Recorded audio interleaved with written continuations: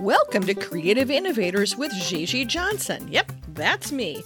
And I am excited to bring to you great people from all over the world who are making changes, breaking things, and remaking them around various creative industries. So bring us your great innovators and we'll bring them to you here in the Creative Innovators Podcast.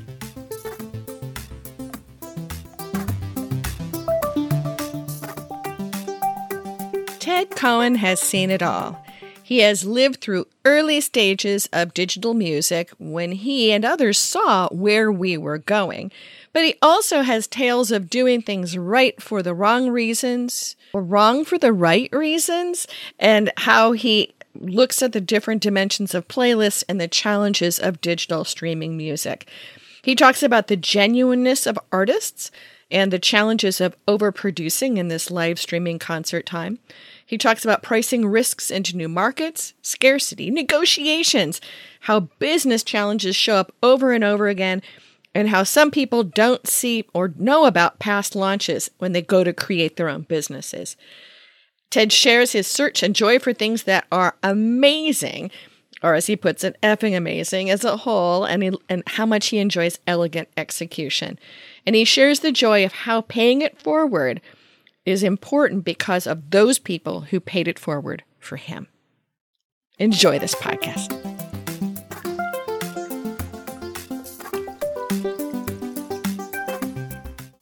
And we're actually, in some ways, if there's any good that's come out of, this whole upheaval with coronavirus and with the social unrest around other things, we're looking at things that we might have glanced at before and now say, well, wait a minute, that might be cool to do now. So to give an example, I'll give a little bit of history and you can cut me off when you want to, but I started out in high school managing bands. I went off to college in pre-med.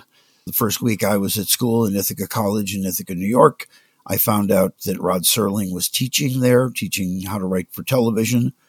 I switched my major over to communications and broke my mother's heart that she wasn't getting a Jewish doctor, and just threw myself into what was music and what was the music business, what was communication. I ended up back in Cleveland, where I was from, and I always joke, again, nice Jewish boy from Shaker Heights, Ohio. I talked my way into John Carroll University, which was a Catholic university that most of the graduates were either attorneys or priests.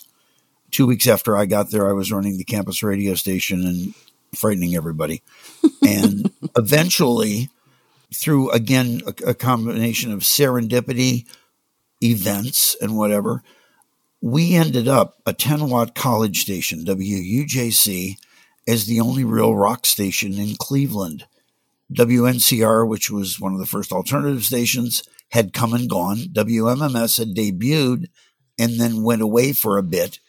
And all of a sudden, if you're a promotion guy in Cleveland and you've got Edgar Winter coming to Cleveland, you got to take him to a radio station. We ended up with Blood, Sweat, and Tears, Tom Rush, Edgar Winter, Johnny Winter coming to this 10-watt college station in University Heights, Ohio. And I met some of the promo guys, and I met some DJs from other stations, and I met this guy, Billy Bass. Billy adopted me. He liked me. And we ended up hanging out a lot. He introduced me to the guys at Columbia Records and a guy named Frank DeLeo, who went on to manage Michael Jackson, and Steve Popovich, who ran Columbia, and a guy named Marty Mooney became like my step-parents, and they got me a job at Columbia Records. I ended up living in Boston eventually for Warner Brothers. I'm skipping a bunch of stuff, but I ended up going into artist development, moving to Boston, and Boston was a real little tech community. I started going to the Boston Computing Store, and I met the people at Advent Speakers and the people at DBX, which was the competitor to Dolby, still our noise reduction. And it was culminated in then moving to Los Angeles and ending up in 1982 on a work group between Atari, Warner Music Group, and Hewlett Packard, looking at what the future of digital would be. In 82, there was no internet. There was internet. There was no web. Mm-hmm. That was not until 94. A modem at that point was 300 baud, which is like 300 bits as opposed to 5 million megabits or whatever. I mean, basically, it took as long to send an email as it does to send a movie now. 16K computer or whatever, but we sat in meetings over a year talking about streaming, downloading, burning CDs at a time when a CD burner cost $20,000 and a blank disc cost $100, but we knew it eventually would come down. The prices, this would all become manageable. But we started talking about, and this always sounds like it's a boast, but it isn't. It was under a guy named Stan Cornan. I don't know if you were familiar with him at all, but he led this group. We talked about, I'd say 90% about what's happening now. Yeah. We talked about creating playlists. We talked about creating mixes. The CD was coming out in 83, about a year later. And we're talking about once the CD's adopted as the music listening platform, and Laserdisc had already come out in 79, when video and audio are all digital, what will people want to do? We're talking at the time where there's no high-speed internet. A computer is a 4 megahertz computer, a 4.77 megahertz, not gigahertz. There was 16K of memory, and you're storing things on cassettes. But we knew the bandwidth would come, the storage would come, and the platforms would eventually arrive. So in a typical long-winded answer from me, I've been waiting for the mainstreaming of all this stuff since literally 82, 83, 84. I then ended up at Philips producing music CD-ROMs, and Philips not perfected the platform, but perfected the implementation of MPEG. So in 93, we were doing MPEG-1 movies. We had licensed every title from Paramount Pictures. And so instead of a DVD, which was a movie on a disc, or a Blu-ray where you can put 5 movies on a disc, MPEG-1 was a larger size encoding format. You could get a half a movie on a disc. So you had 2 discs per movie. We probably paid them $25 million to license the library. I don't know anyone but me and a few friends who still have copies of the movies. But we knew people would want to watch movies on demand. We knew people would want to create their own video. And so for me, it's a great time. But when everyone says, well, why didn't anyone ever think of this before? They had. We were waiting for the right platforms, the right infrastructure, the right chipset. And some of these things was shrinking something that might be a big black box 20 years ago onto something the size of a flash drive. Well, also, I would say that the cost to produce and create content, you needed pretty significant expertise and really expensive technology. In December of 93, I went to the Record Plant recording studio here in Los Angeles, and I met the band The Cranberries. I had been introduced by a guy named Len Fico at Island Records because I said I wanted to do a CD-ROM following a band from the release of their album through hopefully eventual success. To flip all the cards because it came out 2 years later, instead of it being a CD-ROM about here's the Cranberries, we'd like you to meet them, it's here's the Cranberries who just sold 13 million records between their first 2 albums. But the project, most of the discs we were doing, most of the productions we were doing at Philips were anywhere from $1 million to $5 million. We went through $1 billion by December of 96. So money was flowing, and I agree that production could be expensive, but what we came up with for the Cranberries, I gave them each camcorders and told them to shoot footage in the dressing room, on the tour bus, backstage. And the disc was basically the Cranberries presenting the Cranberries. Mm-hmm. So it wasn't hiring a video crew to shoot their concert with a 5-camera shoot at Madison Square Garden. It was the band shooting footage in the dressing room. And it actually was a more intimate experience than had we hired Ken Burns to do a documentary on the Cranberries. And so we learned early on that the more organic it was, the more real it was, the more of a connection that you could have. And almost that's where we are all over again, right? That's what I was going to say. Without jumping, you are going to jump me to where I was going to jump you. I am. So when again, we are in June of 2020, and we're 3 months into the COVID-19 crisis. When the live music business shut down in March, everybody rushed to figure out, okay, what do we do next? So you started having living room concerts. And early on, there was a Garth Brooks and Trisha Yearwood that, from the perspective of watching it, looked very unproduced. As an aside, my brother in Florida, who has an ancient satellite dish, he's got like one of those 15-foot K-band dishes. He happened to find the line feed before the thing went live. When the cameras swung around the other way, there were 30 people in the room. But it did have that feel. And I had posted something in a discussion a couple of weeks ago that the first batch of living room concerts felt really good and really sincere and really organic. The more everybody tried to outdo each other, the less real they felt and the less connection I felt with any of them that I watched. So I find myself, there's a guy named Dan Navarro, and I knew him and his partner Eric. It was Lowen and Navarro. And I've known these guys for like 20 years. I happened to see Dan was doing a living room concert. I find myself watching him for 30 minutes to an hour. There's a kid in Brooklyn, There's a guy in Brooklyn. His name is Craig Greenberg. I met him online on Brian Zisk's conference a couple of weeks ago. Every time he posts, I'm live online, I go watch it. It's him at a piano in his living room. The ones that have been overproduced, they're missing the point. Now, you then jump to the highest point of that, which is BTS this weekend did $20 million on a pay-per-view. But that's BTS, and they did a full production somewhere, and they reached every fan in the world in one night, or what Travis Scott did on Fortnite, or what Marshmello did. Those things are good, but you can't use those as a template for what you're going to do going forward. You use them as an inspiration. You don't imitate them. You use them to inspire you to come up with something else. But everybody I'm talking to about what they're doing for the moment to make a living, stay with something that is and looks homegrown and organic. And if you're trying to really put on something in the barn in your backyard, you don't need to do that. If you've got the example that I give, and you can cut this out, whatever, is we went to see Michael Bublé a few years ago, and there were strings and horns and background singers and the most amazing lighting I'd seen in years. And the show was really good. Michael Bublé is very talented.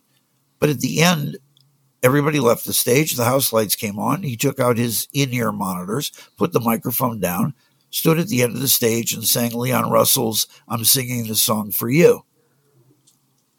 It stopped everybody. There was more connection with him singing a cappella at the foot of the stage than there was with all that production, because it came down to the song and the voice. And in this case, not even a guitar or a piano. It just was somebody singing their heart out to you. So I always tell people, start with what the core is. Start with what you feel it is about your music that moves people, and you can enhance it, but don't bury it. So it's those kind of things. So we're seeing... Can I add something? I was just going to say that I think that in many ways it's a little unique to now. I was just in a call talking about how there's a sense of a need for intimacy right now. And I do think that having the eye-to-eye contact that comes from a simple concert playing the guitar on stage or in your living room right now, that I think people are also seeking and finding resonance right now. And maybe it's also the contrast to the highly produced that makes this special. But I do think there's comforting. There's a need. It's like curling up with a blanket in front of the fireplace. I'm going to be writing some articles for a publication, and one of the ones I submitted, which they liked, was don't look at this homegrown concert phenomenon as something that's just going to be here during this crisis and it's going to go away. I think people are realizing that this can be done. I mean, going back maybe 5 years now, there's a club down the street from where we live called LA Exchange. It's the old stock exchange here in LA. And It's an EDM. It's a dance music club, and it's 21 and over. They've been recording a lot of their shows, both in VR and just standard recording with like some big name DJs. And there's an argument of, would you want to watch that at home? Well, if you've got a good pair of headphones or good speakers and a decent sized TV, for a lot of people that can't be in LA to see Danger Mouse do a show, it's aspirational and it gives you that connection with that artist. And so this fear of, well, if we broadcast it, nobody will want to come to the club anymore. Mm-hmm. No, it becomes something of, I want to go there and see the band live. It doesn't hurt. And again, jumping back to late 70s, I convinced the Pretenders to do a live broadcast from Santa Monica Civic the week their album came out. Their first show was 3 days after their album release. And I had to fight internally at the label at Warner where I worked that you're going to kill the record. Everybody's going to record the live show and never buy the album. It ended up being bigger than their last album. It didn't hurt sales at all. This whole thing of you want to create something special about it and you want to create a certain degree of some kind of scarcity, but you don't want to necessarily keep it away from everybody because you're quote, protecting the asset and you can protect them into obscurity. So I love that most of your sentences start with, I convinced.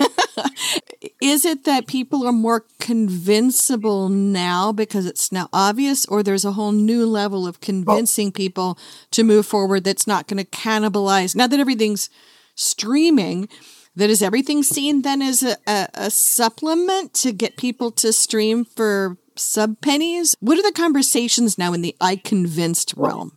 Okay, so when I was at EMI, we went through a couple of regime changes, and this is a terrible joke, and everyone's going to, I won't do the bad version of it. I happened to fly in on September 10th, 2001 into New York, arriving at 6 a.m. on September 11th, 2001. Got to my hotel at 7:30, and at 8:45, the first plane hit the World Trade Center, and a few minutes later, the second plane hit. And I always talk about that I was in New York for the disaster, and I go, what I mean? And people will say, yes, 9/11. And I go, no, the Mariah Carey album. I was in New York for meetings on the Mariah Carey. I did the nicest version of that I've ever done. I appreciate that. And I believe me. And so I'm not making fun of it or lessening, the impact of it. But I had gone to New York because the Mariah Carey album came out that morning, the Glitter album. And over the next few months, EMI cut 3,000 people from the staff around the world. Ken and Nancy Berry, the chairman and the vice chairman, were dismissed, and Alon Levy and David Munns came in to run the company. And all of a sudden, I found myself in a role where I had to write long-winded proposals of why we wanted to do a deal with Rhapsody. We did the deal with Rhapsody in December of 2001. And why would we want to have subscription? And aren't we giving away everything? If people can listen to anything they want for $10 a month, why would we want to do it? And I had to explain, you're going to get a consistent amount of revenue. It's not going to have peaks and valleys based on, is there a hit album or do we have 3 bad albums this quarter? And so the combination of looking 90 days out to meet the quarter, to basically, what are your revenues for the next 3 months? Are we going to meet targets? There was this pressure to come up with revenue opportunities. My argument was that subscription would be a long-term revenue opportunity. And at the time, I was looked at as the guy who was going to kill the music business. I really believed that if I could hear anything I wanted whenever I want, I'd pay $10 every month. And we also had to get out of this ignorance that most people only buy 2 or 3 CDs a year. If you can get $10 a month from everybody every month, you've actually increased the revenue base for the industry. But what I had to do, and I've said this to your class, and I've said, don't take what I don't want your parents calling me, telling me you got fired because you did what I did. I would be asked for substantiating data. I mean, Mark Mulligan now would be somebody that you might go to for research at Media Research to get substantiating data on a particular idea. At the time, there was no data. But I would be asked, what does McKinsey think about this? So I'd say, let me go see. And about a week later, I would bring them back the report from McKinsey on the optimistic outcome of subscription model, because it took me a week to write the report and put McKinsey's logo on it because there was no research. So I basically had to take what I believed and sort of game the system.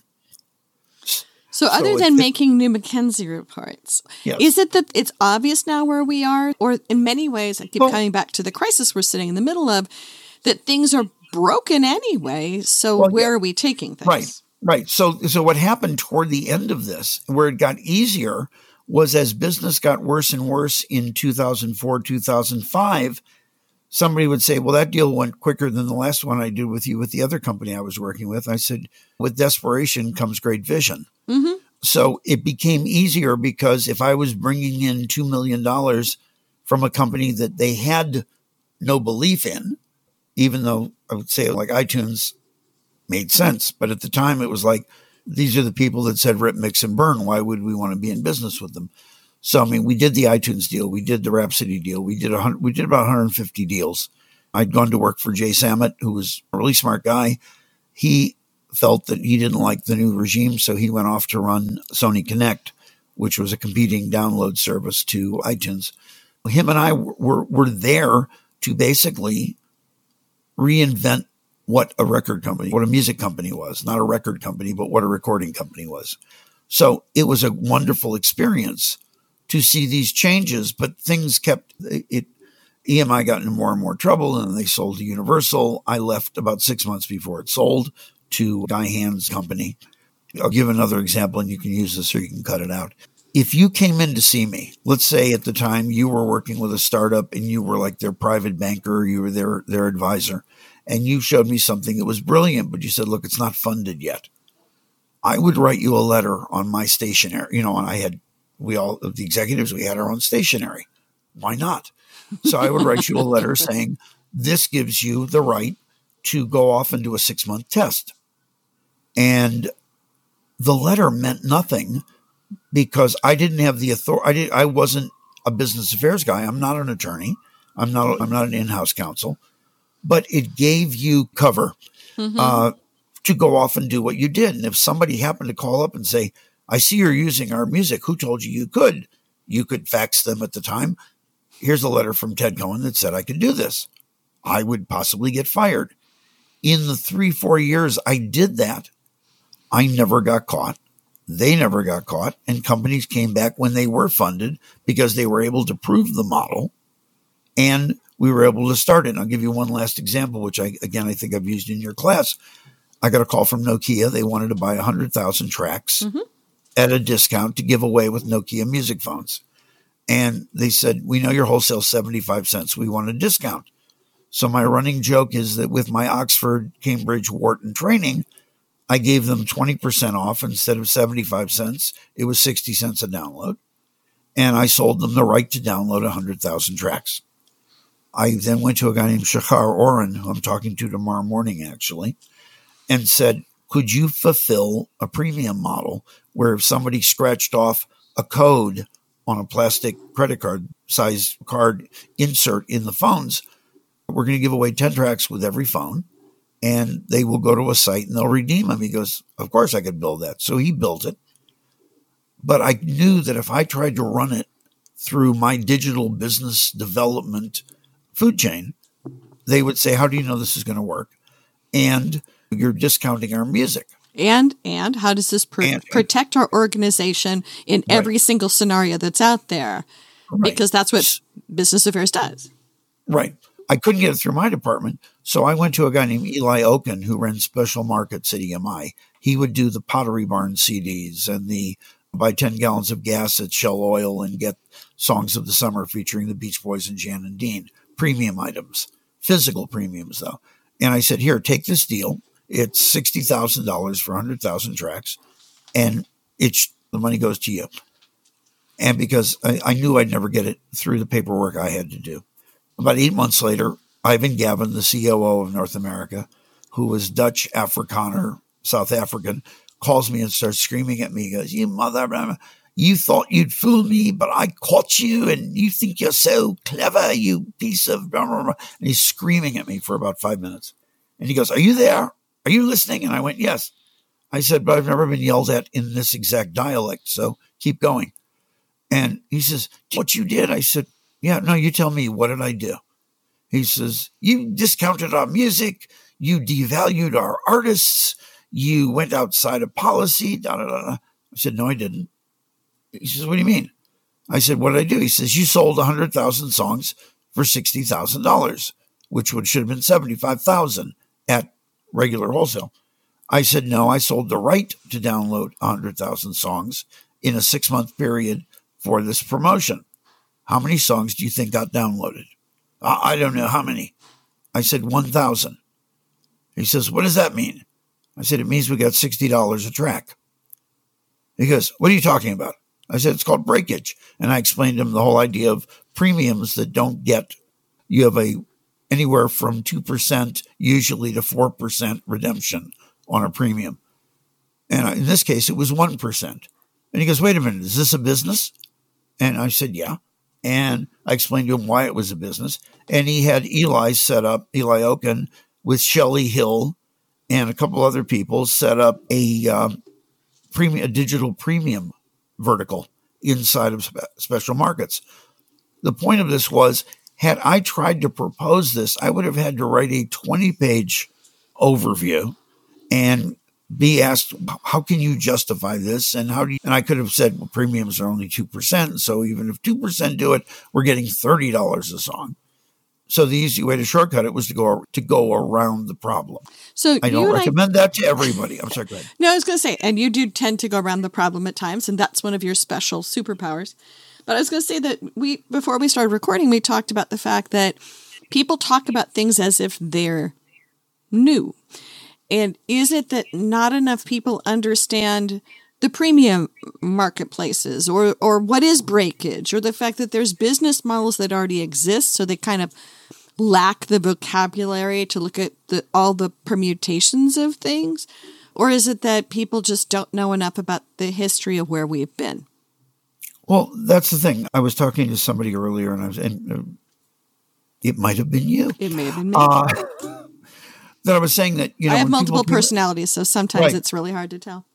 When people came in to see me at EMI, or when I've either gotten a call from a potential new client or I meet somebody at an event, and they'll tell me what they're doing, and I'll say to them, usually fairly knowledgeable, I'll say to them, well, who else is doing something like this? And they will turn to me invariably and go, nobody. And I will go, that's not exactly true. Here's 3 that I know of. Now, if you'd like to work together, or you want me to consider doing a deal with you at EMI, depending on where I was, I need you to go back, and I just need you to put in 2 or 3 search terms that describe what you're doing and look at the list of what comes back of either what currently exists or what came before you and went away. And they'll invariably go, I had no idea. I thought we were the only people doing this. So it becomes everything old is new again. It depends. In the case of mobile subscription, was the bandwidth there? Did we need to wait till 3G before you could stream to a cell phone? Now we've got 5G. With video, did you need to have broadband at home?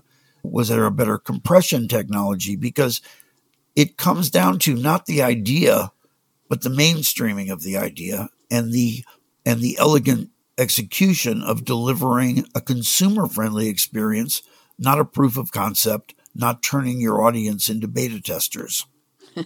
On their own time. Right. And on their own time and on their own dime.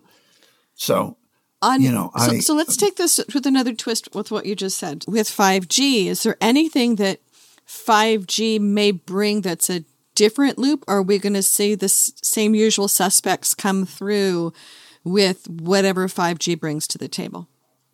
Well, the 2 things I joke about probably a dozen times a week are blockchain and 5G. And so somebody will say to me, do you know about blockchain? Yeah, I know about blockchain. I put some blockchain cream on my elbow last night. It feels so much better. Blockchain cures everything. I had a bad cold last week. I took some blockchain pills, and now I feel wonderful. Every time something new comes along, there is a certain belief that, okay, this was all we needed now to make it work. And I think 5G makes delivery of content more elegant. I think it makes delivery of content more immediate. I think we can do things where we're sharing screens across phones. And I was playing the other day with, I've got a Samsung 10. I'm about to get a Samsung 11, but I found that it had its own form of Chromecast in it. And so instead of hooking up an HDMI cable or figuring out if the video file is Chromecast enabled, I just hit a button called Quick View, and it pops up. It happens that TCL TVs, the TCL Roku TVs, speak to the Samsung phones. And so what used to be, I want to show you this to you on the screen, give me 5 minutes to figure out how to do it, is literally now less than 30 seconds from, wait, just sit there for a second and watch this. So the time to enjoyment gets shorter. The immersed in the experience, Arthur C. Clarke said, great technology seems like magic. And I've always argued that if you're amazed by the technology and you're not amazed by what you're watching, then the technology got in the way. Mm-hmm. That the technology should be invisible to the experience.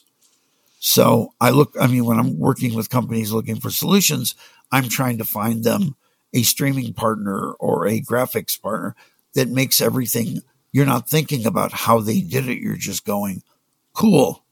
And the parallel that I use is if I go with Maggie and we go to see a band and someone says to me next day, what'd you think of the band? And I go, the drummer's really good. And I think the lead singer has a lot of charisma.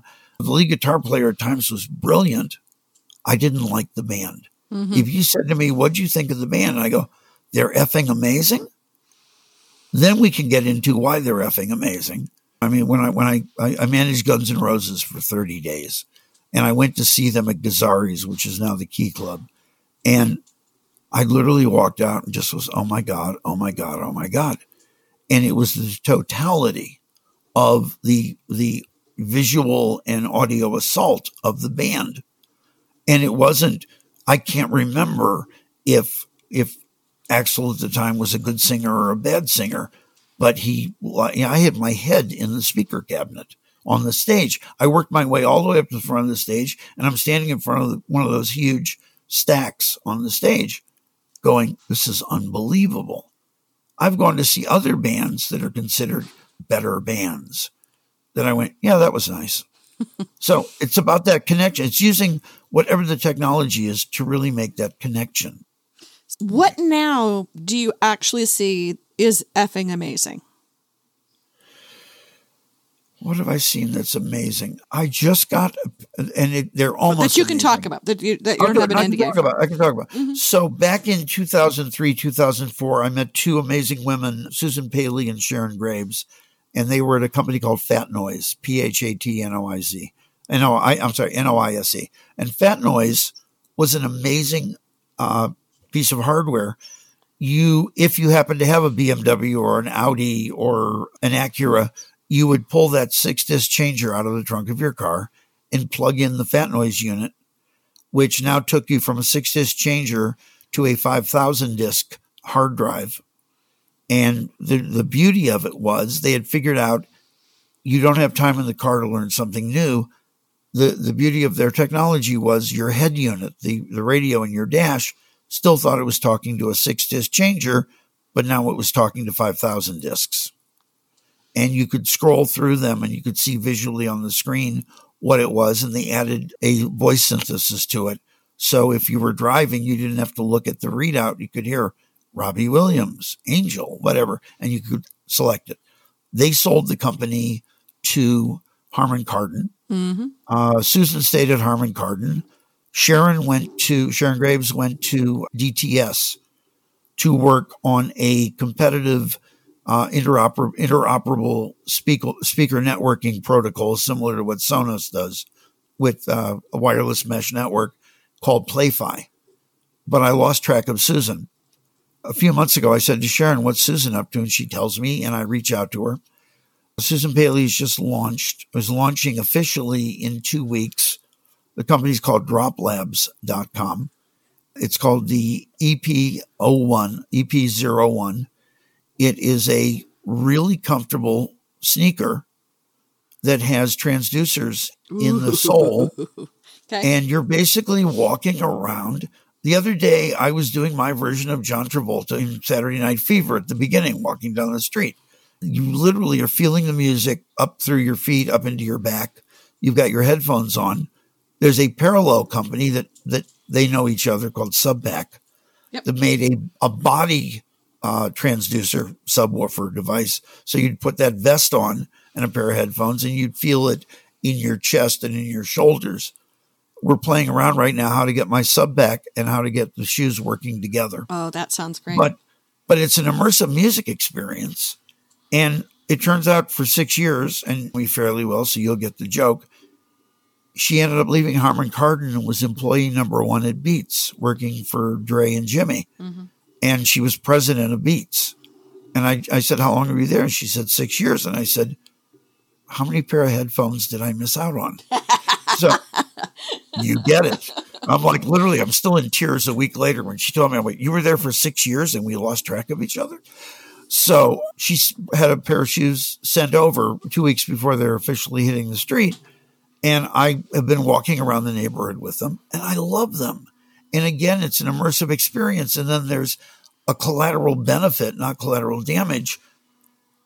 They're working with organizations, providing the music experience to people who are deaf. So that you're feeling, and Subpack has been doing the same thing. And that's how they met. They were working similar organization with some of the same organizations. And it's just a very cool product. Now, are people going to spend $375 for a pair of music sneakers? I don't know. I sent her a picture back, and you could look these up online. I'm giving these to her when I see her next week. They're called Code M. These were sneakers with speakers on the side. They were stereo speakers, stereo sneaker speakers. And this was a woman that lived around the corner from me over in Hancock Park. She was a former Olympic runner, and she invented these shoes. But the shoes held 128 meg. They took like 2 hours to charge up. They were about 10 years before their time. Yeah. But these were MP3 shoes. You would hear the music and you would feel it a bit on the side of your feet. But again, when I showed them to Susan, she goes, I never knew these existed. Mm-hmm. And in a lot of cases, it's not people copying people when everything old is new again. It's people don't realize sometimes that people thought of it. I will leave it at this. In the case of Apple, I always had this sort of resentment that Apple would build on other people's ideas and present them as nobody's ever thought of this before, like the iPod. I think to the average person, oh, isn't this cool how novel we are? But I think that they didn't pretend that Creative and other folks didn't exist before them, and Rio and everybody else. But I think to the average person, it was flashbang, isn't this cool? And I think they still live that dream at times. I'll tell you one of my last prejudices with Apple, and this was something I just had trouble getting over. There were companies out there that were doing great stuff. And one day I was showing a friend an Apple video iPod, and I said, and this was before it came out, and I'm showing it to him, and I said, look at this. And I said, look how crisp the screen is, and look how whatever. And he's going, this is great. This is great. When is it coming out? I said, in a few weeks, but isn't it amazing? And then I moved my finger and it said Creative Labs. Yeah. It was something that was already out. And they went, oh, it's not an iPod. And I went, wait, I'll put my finger back over the logo. Now it's an iPod again. You just got done telling me how amazing this is, but it's not an iPod. I know that you share a photo of all of the shelves of old tech that you have on your wall. And I don't have shelves, I have boxes. And with the current quarantine, I've actually been pulling things out and plugging them in and seeing if their software still works with the main system and all this stuff. But people forget all of the things on the road ahead. And the first one out is often not the ones we remember at all. That somebody else comes up and pretends or doesn't know, but usually pretends that it's a new thing. Like even now, I'm really quick, and this is going to be an interesting case. I mean, if you remember when Google Glass came out, some of us who dared to wear it went from being the coolest kid on the block to being a glass hole. Mm-hmm. And all of a sudden it was, take those off. Well, they're fun. No, I don't want you wearing them while you're here. It was like first world problem. You weren't allowed to wear them in Soho House. Then the announcement about 3 weeks ago, that Apple's coming out with their version of Google Glass. A company called North had come out with their version. Mm-hmm. And at some point, people are going to go, well, this is obvious. I want this. On the other side, was announced literally a few hours ago, Bose pulled out of AR. Oh, really? Because they've had their, wow.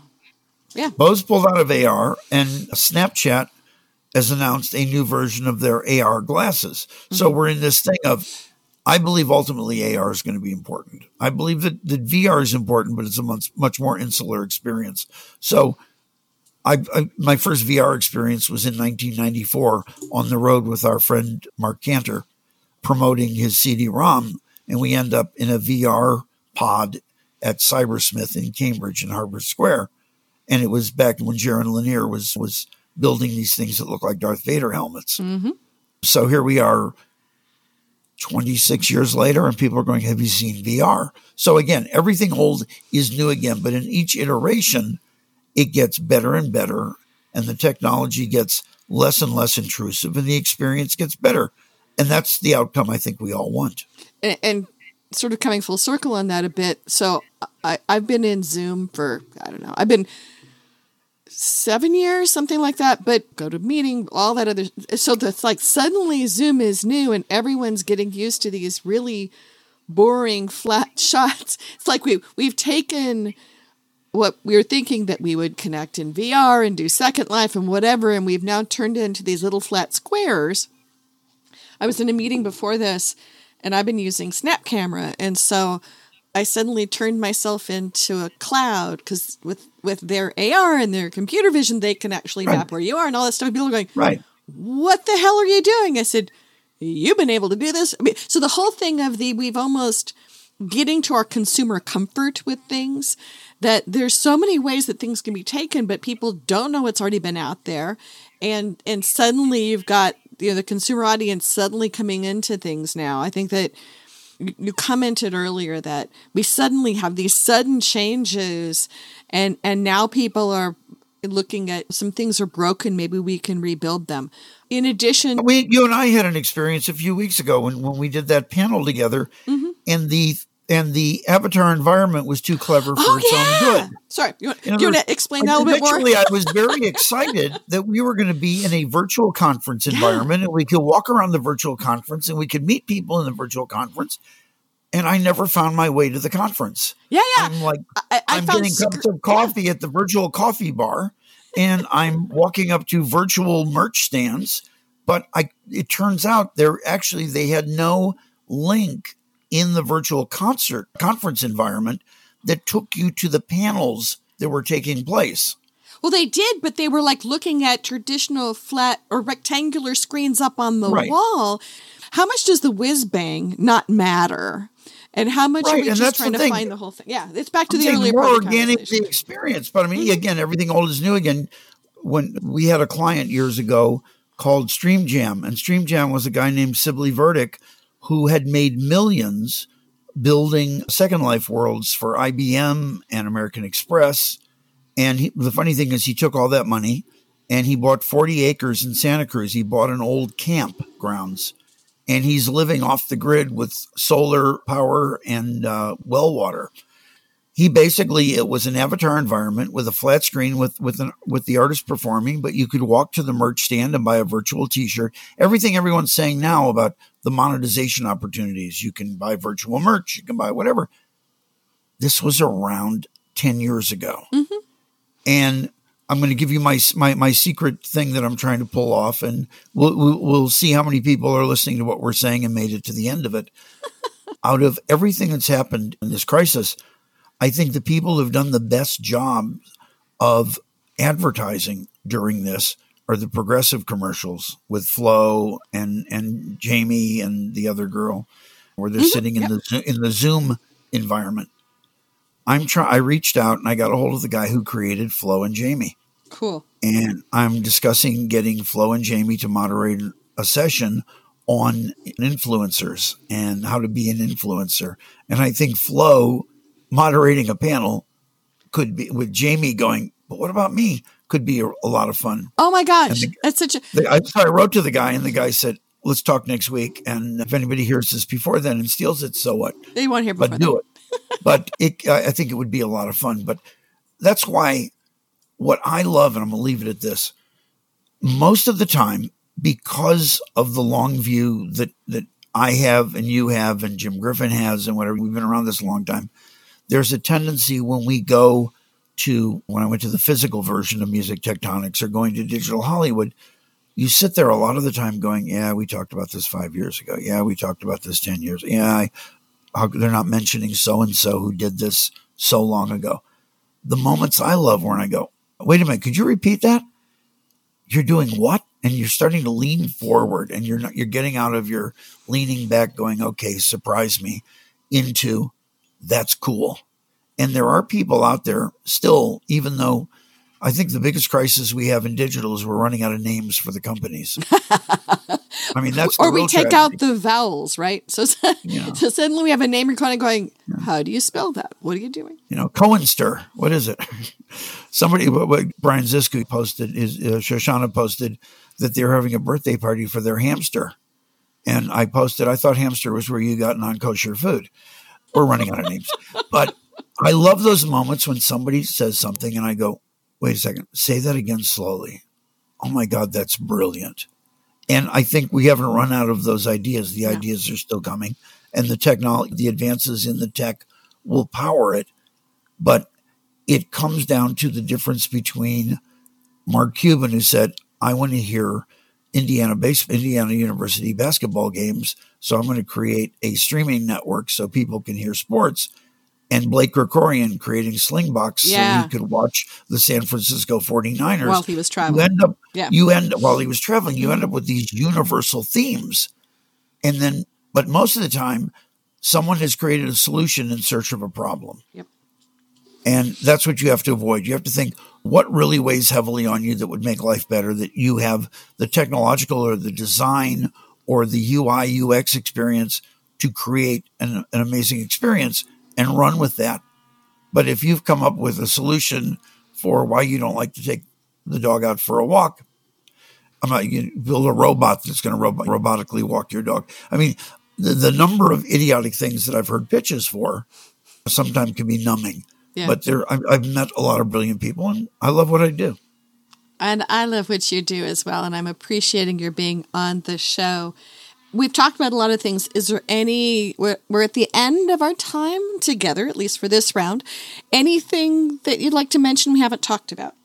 I'm going to talk about something obscure. There is a company that I work with sporadically that had an idea to provide what they do into a new vertical. And the people they need the rights from, the rights holders, the music companies, are going, well, there's not enough money there right now. So why don't we wait until there's enough money there? And we're trying to desperately explain there won't be a lot of money there in the beginning. But when it's adopted, there will be a lot of money there. And then the other pushback, and I'm trying to be very obscure here. Being very this is the story you're telling that you could have told 20 years ago too, but go ahead. Right. But the other thing was they were saying, we're saying they're willing to pay $1 million. This organization is willing to pay $1 million to the rights holders to be allowed to do such and such. And they're going, well, we don't think anybody will use it. Well, then great. Take the $1 million anyway. I mean, if they do use it, it's the beginning of a new vertical. And if they don't use it, it's another $1 million to the bottom line. It's almost like Pascal's Wager or whatever. Not Pascal's Wager, but it's basically, it's what's Pascal's Wager about believing in God. If you don't believe in God, what's the harm in saying I do? Mm-hmm. And if it turns out that you were wrong, you were really good at hedging your bet. So, I mean, this is the argument that we were getting into with one of the rights holders was, if you think it's good, then realize that you're starting a new vertical and a new revenue stream that is not cannibalistic. And if you don't believe it's going to work, then it was free income. but you help them at least test to see if it's going to work or not. And so that's the arguments that I have most of the time is what's the resistance? I'm at Philips and they hired me to create karaoke CD-ROMs. I had said, I know David Bowie's people, I know the Rolling Stones, I know The Who, I know Van Halen, and they said, okay, karaoke. And I went, that's not what I want to do. But the engineers built a karaoke platform utilizing CDI. And in the middle of it, the chairman of CDI, of Philips, retired, and a new guy came in, called a meeting in London at the Excalibur Hotel at the airport at Heathrow in a huge meeting room with leather pads in front of every chair and note paper and whatever. And he goes, we're killing your project. And I go, why? He says, well, Pioneer is very successful in karaoke, and we don't think we can compete. And I'm the only guy in the room as a consultant. Everybody else in the room works there. And I said to this guy, John, who was the new chairman, I said, John, you're absolutely right. I said, and since I have a couple more weeks that you're paying me for till my agreement is over, I'll give you some other advice. I think Philips should get out of TVs because Sony's doing really good in that vertical. You should get out of clock radios because Panasonic's killing you. You should get out of coffee makers. And I went through the whole list of every vertical that Philips was in. And he goes, so you think this will compete? I said, this is better than anything Pioneer's ever done. It won every award that year. It turned out really good, but I'm out in the hall with the people that I was working with who were all employees. And I hadn't been, they actually hired me after that. I still don't understand it. But I'm in the hall and they go, how could you talk to him like that? And I went, I was being fired. That was my exit interview. Unfortunately or unfortunately, my exit interview turned into me getting rehired. My project was alive again. But I had to say what was on my mind. So I think the tombstone is he never had an unspoken thought. And I appreciate that. If people would like to get a hold of you, what is the best way to reach out to you? The best way is at spinaltap@earthlink.net. Really? Yes. Okay. It'll always get there. I do want to say one other thing because I can't. One other thing. I'll make that the time. And then you can figure out where you can put it. Uh-huh. If there's any advice I can give, is find somebody that you resonate with to be a mentor and an advisor, and listen to them. Don't do everything they say, but if you find somebody that you click with, it can be a great relationship for both sides.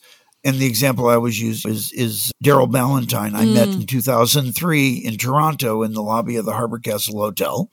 He walked up to me and he says, can I come to LA and intern for you at EMI? Fast forward, he started Lyric Find. When he finished interning with me, I joined the board a year later. I've been on the board for 16 years, and I'm on retainer with my intern. I've helped him at various points in the growth of the company. He's helped me at times when I've needed moral and other support. And it's just been a great relationship. So out of my original experience with Billy Bass and Frank DeLeo and Steve Popovich back in Cleveland, mentoring me, I've been in an eternal pay it forward for the rest of my life. And I will tell you, on June 17th or 18th, what day is today? I hope it's the 17th. Okay, on June 17th, as of today, I have finally written back to all your students who wrote me about interning. Ah, fabulous. And we'll leave it at that. I love you dearly. Talk to you soon. So that's the episode. Thanks for joining us at Creative Innovators with Gigi Johnson. We welcome you to subscribe on all your favorite podcasting services and come nominate people to be on the podcast. Come to your favorite social media where you can find us as well, or come find us at creativeinnovatorspodcast.com and nominate people that you may not even know that you'd like to see on the show. Thanks again, and we'll talk to you next time with Creative Innovators with Gigi Johnson.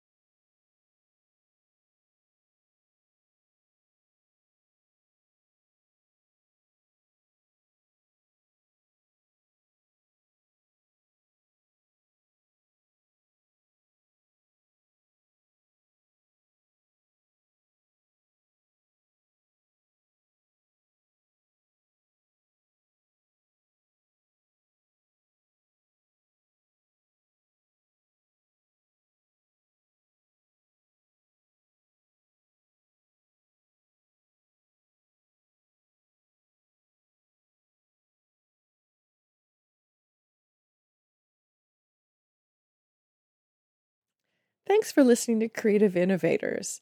We are expanding our footprint, so we invite you to go to creativeinnovatorspodcast.com and find us on Substack, where we are creating a new matrix of our past shows that you can find them more easily and find them along with the Career Adventure Guide content, where you can take your own career and use some of the tools in the setup to both be inspired by past episodes of Creative Innovators, as well as become a bigger and better creative innovator yourself. We're also launching in a couple of other platforms this year, so stay tuned and join our lists and find out where else you can find and combine with Creative Innovators in 2024.